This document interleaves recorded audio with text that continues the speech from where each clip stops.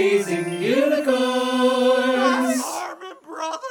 All right, everybody, welcome back to Raising Unicorns. I'm Shane Rickard. I'm Shay McCombs. Today, we have a little something different. We're going to change it up a little bit. So Shay has gone and gotten a bunch of headlines that we're going to react to. We got some really good ones. Shay, let's start off with the first one today. It's time for the marketing headlines. Okay, so the New York Yankees are now selling ad space. Just a little logo on their sleeve, not on the back.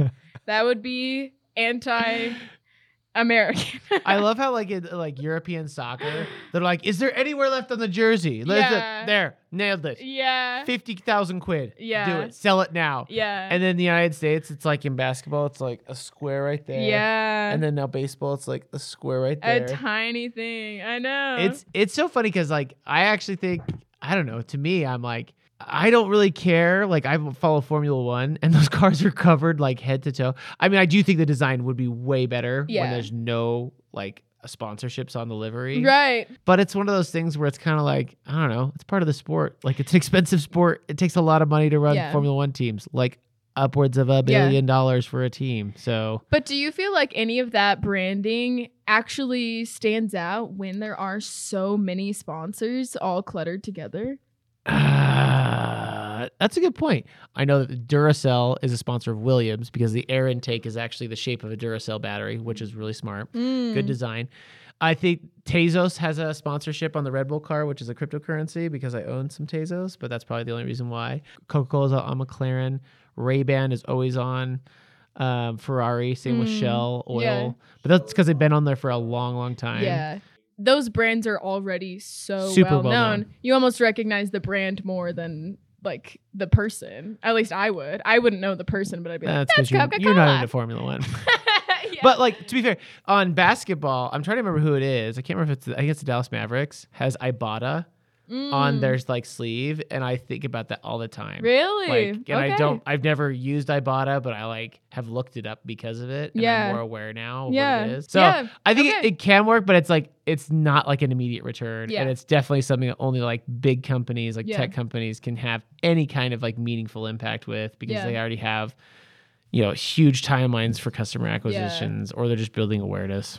I just want someone to start, a celebrity to start selling tattoo space to brands so you can buy a tattoo on Justin Bieber. That'd be cool, right? You'd have to do washed up celebrities that just have way of making money. One of the people from Friends, not Jennifer Aniston. I don't know their other names. Buy a back tattoo on David Schwimmer for $20 million. Yeah, that'd be crazy. Okay, next headline. Twitter ad revenue is down 50% since Elon Musk took over the company in October of 2022, which is crazy.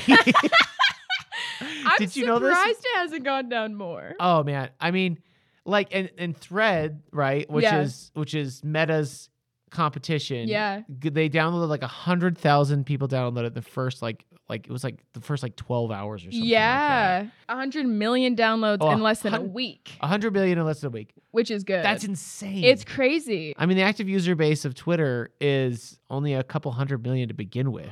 So, I mean, are you surprised by this, Shay? No.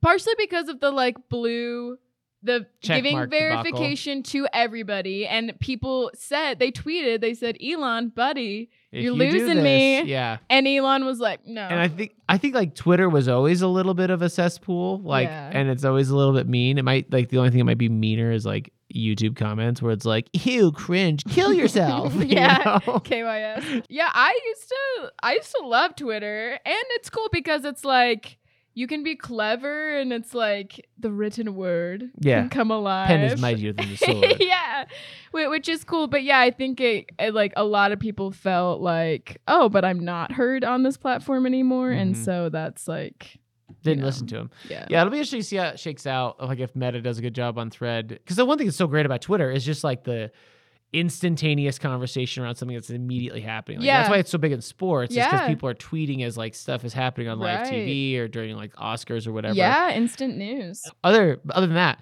it's a huge new market for Yeah. additional people to advertise on. But Elon said something like a certain number, X thousands of dollars he's giving to like Twitter creators. Yeah, which is cool. Which is really cool. Hopefully that does something. Hopefully.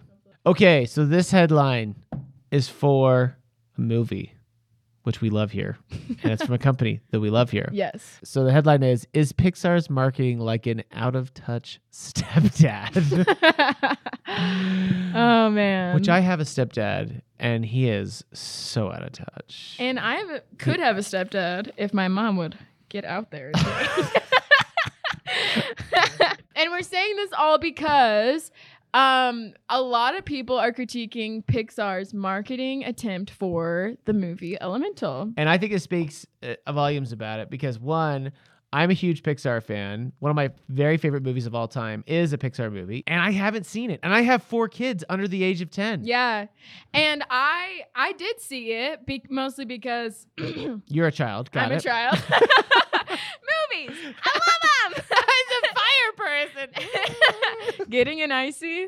Delicious. Anyway, but I saw the preview multiple times and I had no idea what it was about at all. It's just like, okay, cool animation. Sure, let's like. But like let's we've seen that before. Yeah. It's like that caliber of animation. It's not like and they're getting it's paid way off. better. Yeah. But one thing in particular that people are critiquing this movie for is Pixar's like official account on TikTok was like posting videos trying to advertise for Elemental. And I'm going to show Shane one. I haven't seen this. She told me about it before, but I have not seen it. Wait. This is actually Pixar's account? This is Pixar's real account. What? Yeah. Okay. So the whole thing is like they're saying the whole audience when Claude shows up, and Claude is this like tiny little tree man, Like a dirt pile. With some grass. No, that's what he is. He's a dirt pile with some grass on his head. He's a big dirt pile, grass head, and grass head, armpit flower. Yeah, and he grows an armpit flower, and the crowd goes wild just when he comes out. And I've seen the movie. Claude is in maybe like he has 4 lines maybe, and he's not the best part. And my guess is they were trying to make it be like, oh man, like I gotta go see this movie so I understand why people are freaking out when Claude comes on. Like, is he super amazing or funny or awesome? Yeah, like, oh, Claude's gonna be huge, cute Claude. And I think like maybe they were basing this on like past movies where it's like, you know, Moana's like chicken guy, like the little chicken. Hey. Yeah. And it's like, okay, cute, fun. I saw that movie a lot of times and no one cheered in the theater for freaking Hey. Exactly. What? And I think it felt so weird. Like they get roasted. Pixar is roasted in the comments because I think people are like, why are you speaking for me? You seem like you don't know me like a weird stepdad. It's like, why? It's like, hey, bud, call me dad. And I know everything about you. And it's like, I guess you don't understand us. It's just so crazy that Pixar missed the mark so much. Like, especially on this like app with a lot of people who like would go see the movie. Yeah. But I think a lot of people saw that and they were like, if a kid like having a flower poke out is the best part, like why would I see this? Which wasn't that funny. Not that funny. We did some marketing for a movie recently. So we've been watching the box office numbers closely, but Elemental has been one of those ones that's like held on for a long time and actually it's growing back up. Yeah. So it was like the second worst Pixar flop opening weekend ever. And so that's including Cars 2, everybody. Yeah, which if you've seen that movie, it's the worst. Yeah. And the thing is like Elemental has a lot of good parts of that movie. There's like a lot of that don't include Claude. But then over time, like it's doing way more successfully globally. I think, let's see. It's made like 250 million over that. I don't know. I can't say exact numbers. I'm an English major. 256.8 million. Yeah, and which is like a stark difference from it didn't even have 30 million on opening weekend. Which is crazy. Yeah, which is really low. Because the indie film that we advertised for got $8 million. Opening weekend. And this is a Disney film. Yeah, a Pixar. Pixar a Disney big film. deal. Like, not even just Disney, Pixar. Yeah. So yeah, I think it was like people realized like, oh, this is a good movie, and there was like more sharing of it. But originally, I truly think Pixar like hurt the opening weekend of it. That's like such a dumb thing to do. That's like, hey, you know what we should do for marketing episode 1 of Star Wars? Yeah. Let's lead out with Jar Jar Binks. Jar Jar Binks. Anyways, I think really it's just a sign that like Pixar had a good product that like clearly the numbers show people liked that product, but they weren't in touch with their audience to know what they liked about it. Like that feels like it's a really simple thing to do, like in an audience test to be like, what characters did you like? Do you resonate with? I wonder if they just had like one really compelling kid who just wrote down on his like post like survey of like, dude, Claude, so funny. What a baller. Which again, it's like a lot of good movie. I know there's like mixed reviews, but like truly like really good stuff in there. But I think maybe that meant that they didn't put focus on the marketing aspect of it, and maybe this is like a call to them to say like, hey, it actually does matter. You can't like rely on your brand so much that you forget about that. Well, and I think I look at like really, really good films that have had terrible marketing. Yeah. Like I think about like Live, Die, Repeat / Edge of Tomorrow. Haven't even heard of it. It's about their marketing. So it was a movie that had Tom Cruise and Emily Blunt in it. Oh. And it was based on a Japanese manga that was amazing. Oh. And then they just didn't know how to market it, and it just looked like a super generic like science fiction movie, like alien invasion film.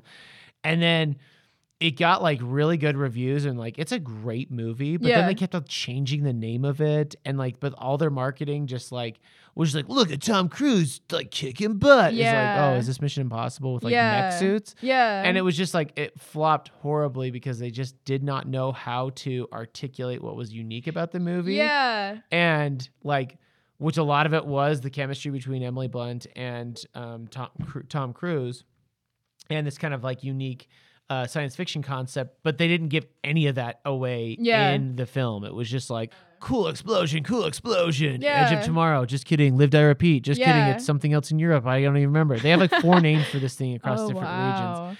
So I feel like it's like an example of like you really have to know what makes your product special and what makes people be like, oh, I liked that about this thing. Like it's like the aha moment, or the thing of like that after you watch it or after you use a product, like why did you like it? What was the thing that was like your moment of delight? Yeah, and I think like again, Elemental is like a beautiful story about immigration and like loving people despite your differences, and like I wish I had known that going in, and I wish everyone knew that going in, because it's like, oh, that's a really beautiful story that people should see, and it has nothing to do with Claude, the and the pubescent tree. No, that I think that I don't want to bag on Pixar. I love them, even though I felt betrayed by Good Dinosaur. And we're happy to do marketing for Pixar. Wish we'd love to, but love to meet Ed Catmull and just shake his hand and be like, yo, you used to go to University of Utah. I live in Utah. We're basically best friends. Can I do your marketing?